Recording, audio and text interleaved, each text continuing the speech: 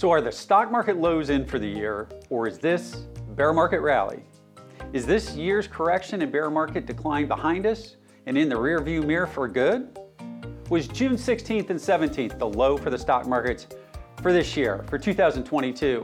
Those are the questions on almost everyone's mind and the ones we're getting asked at Oak Harvest on the investment side almost daily. And while no one, absolutely no one, including myself or any other strategist, economist, or portfolio manager can say so with absolute certainty that yes, the lows are in for the year, we wanted to present some additional data following up on our July 1st podcast, The Opportunity Knocks Early. This data has been saying that yes, there's good odds that it was. Unless you think we're on the verge of another 2008 great financial crisis or 2000 dot-com bubble collapse, the data is aligned in saying the worst may be over. However, I have to remind you that even if this happens to have been the case and June 16th was the low for the year 2022, still does not look like a V-bottom year, and expect a few more months of uncertainty and volatility in the overall markets. I'm Chris Paris with Oak Harvest Financial Group here in Houston, Texas, and welcome to our weekly Stock Talk podcast. Before we get into this week's topic, did I miss the lows? Please take a moment to click on the subscribe button and click on the notification bell so you'll be alerted when our team uploads our latest content. The economic data has been consistently missing expectation now for months. The Federal Reserve met again last week and raised short-term interest rates by another 75 basis points.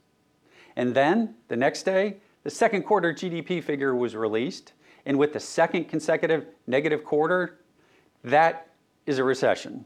In my book, the old school ones, that's the definition of a recession. And while politicians, economists, and academics might argue the semantics, it's the definition that most every money manager who looks at historic data uses. So certainly, the stock market plunged on all this bad news.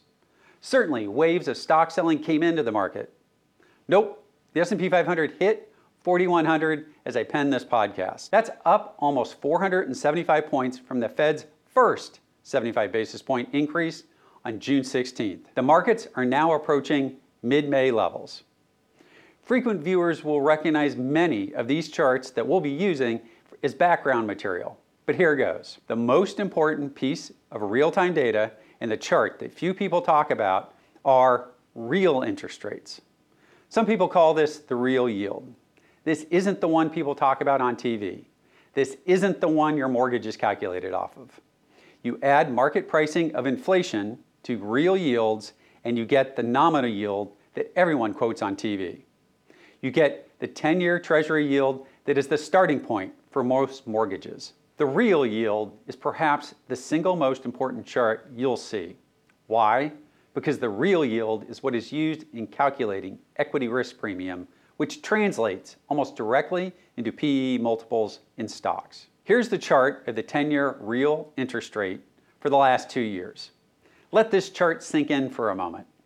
The overall stock market went generally higher all of last year in 2021. Remember way back then when traders were speculating on every four-letter name mentioned on Reddit? Well, this was the general trading behavior until November, when the real yield component of long-term interest rates began rising. This was almost the exact same time as the Federal Reserve becoming finally okay with raising rates and tightening financial conditions. Since then, a brief downturn in real yields in late March, which drove a rapid stock market rally into the end of the first quarter, the real yield rose almost weekly until spot on June 16th, when the Fed announced their first 75 basis point increase in rates since November of 1994. Since that meeting, the trend in real yields has been down, and the trend in the stock market has been up and to the right. What have been the best performing groups since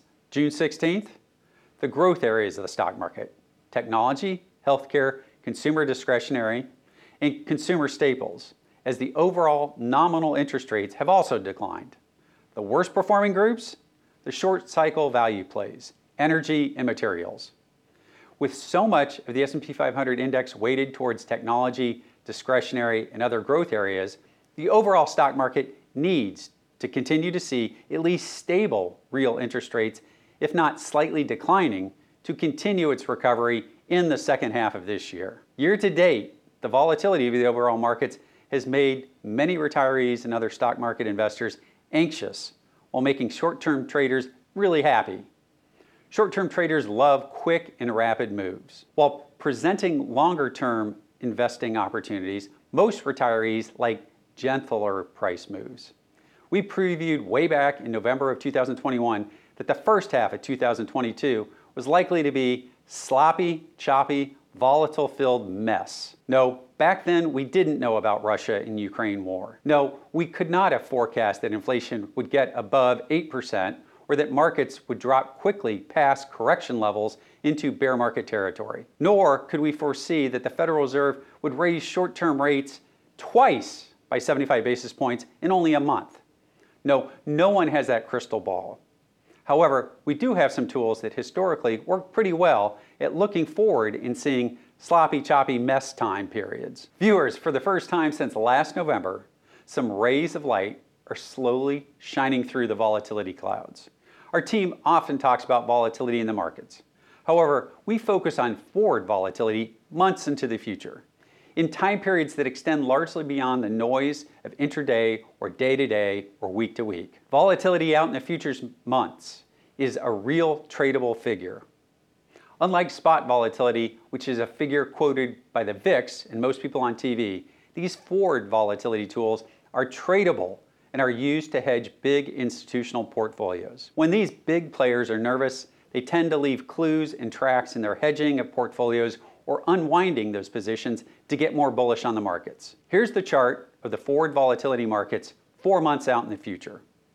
As you can see, since late fourth quarter 2021, this chart has been up and to the right. It made higher highs and higher lows each wave up until, yes, that same week in June. You can see the peak in mid-May and the peak on June 14th at the same level. For the first time in 10 months, forward volatility stopped making higher highs. And in mid-July, volatility broke to the downside. This is bullish.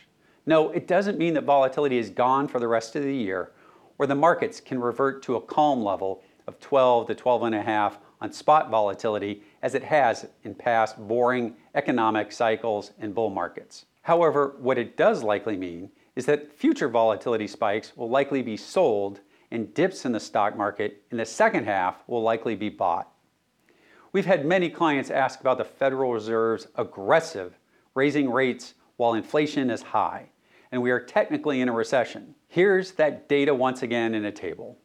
Pay a particular attention to the highlighted time period in 1974. We were in a recession, inflation was high, and the markets screamed higher for the next 9 months, rallying over 50%. The last time the Federal Reserve hiked by 75 basis points prior to June 16th of this year was December 1994. Here's that chart of the S&P 500 and what it did post the rate increase. It was up over 40% post the first 75 basis point rate increase the next 12 months. That seems really positive to me. On Tuesday, July 19th, a month after the Fed's first 75 basis point interest rate increase, the market breadth exploded upward. Breadth thrusts like these do indeed historically signal upward turns that last for months and quarters, not days and weeks. The advanced decline on the broad NYSE was 14-1 after an 8-1 reading the prior Friday, which was option expiration for July. Data on the S&P 500 was equally as broad, with 495 stocks up and only 10 down for the broadest breadth since December 26th, Christmas rally in 2018. Both the S&P 500 and the tech-heavy NASDAQ reclaimed their 50-day moving averages, which is a start at repairing the damages to the technical charts that people like to see. According to the market research from Sentiment Trader, there have only been 13 times in the modern era that the S&P 500 up volume was 87% or more for 2 out of 3 trading days, coming off a 52-week low. In all 13 cases, 100% of the time, the S&P 500 was higher a year later, with the median return being positive 23%. Those odds say that the June 16th low was the low for 2022.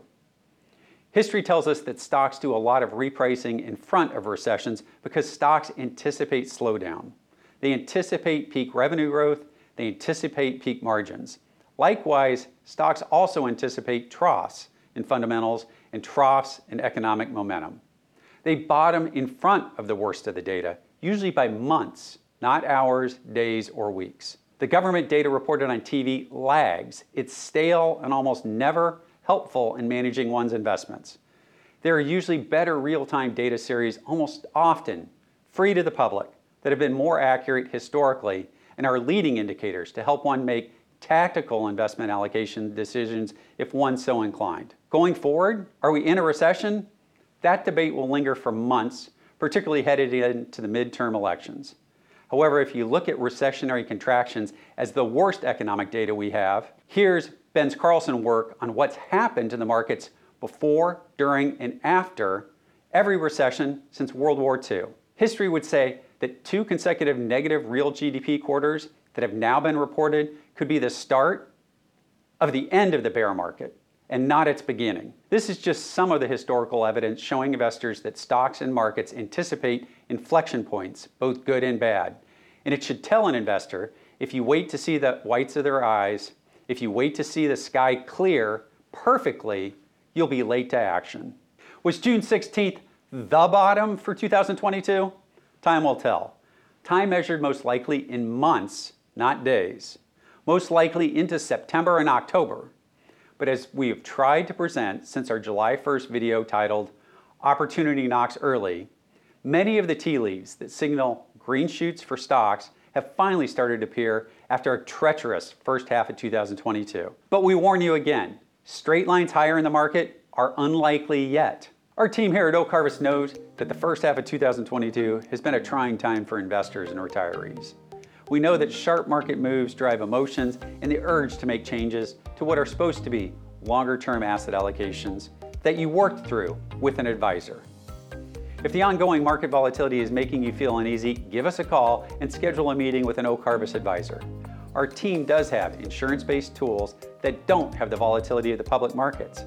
However, I have to remind you that these investments may also have longer, lower expected returns. At Oak Harvest, we think our clients are best served by us helping them plan for their future needs instead of focusing on the past. The future in stock markets are always uncertain, and that is why our retirement planning teams plan for your retirement needs first and your greed second. Give us a call to speak to an advisor and let us help you craft a financial plan that helps you meet your retirement goals. Call us here at 877-896-0040 and schedule an advisor consultation. It's free. We're here to help you on your financial journey into and through your retirement years.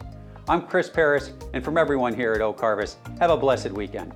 All content contained within Oak Harvest podcast expresses the views of the speaker and is for informational purposes only. It is based on information believed to be reliable when created, but any cited data, indicators, statistics, or other sources are not guaranteed. The views and opinions expressed herein may change without notice. Strategies and ideas discussed may not be right for you, and nothing in this podcast should be considered as personalized investment, tax or legal advice, or an offer or solicitation to buy or sell securities. Indexes such as the S&P 500 are not available for direct investment, and your investment results may differ when compared to an index. Specific portfolio actions or strategies discussed will not apply to all client portfolios. Investing involves the risk of loss, and past performance is not indicative of future results.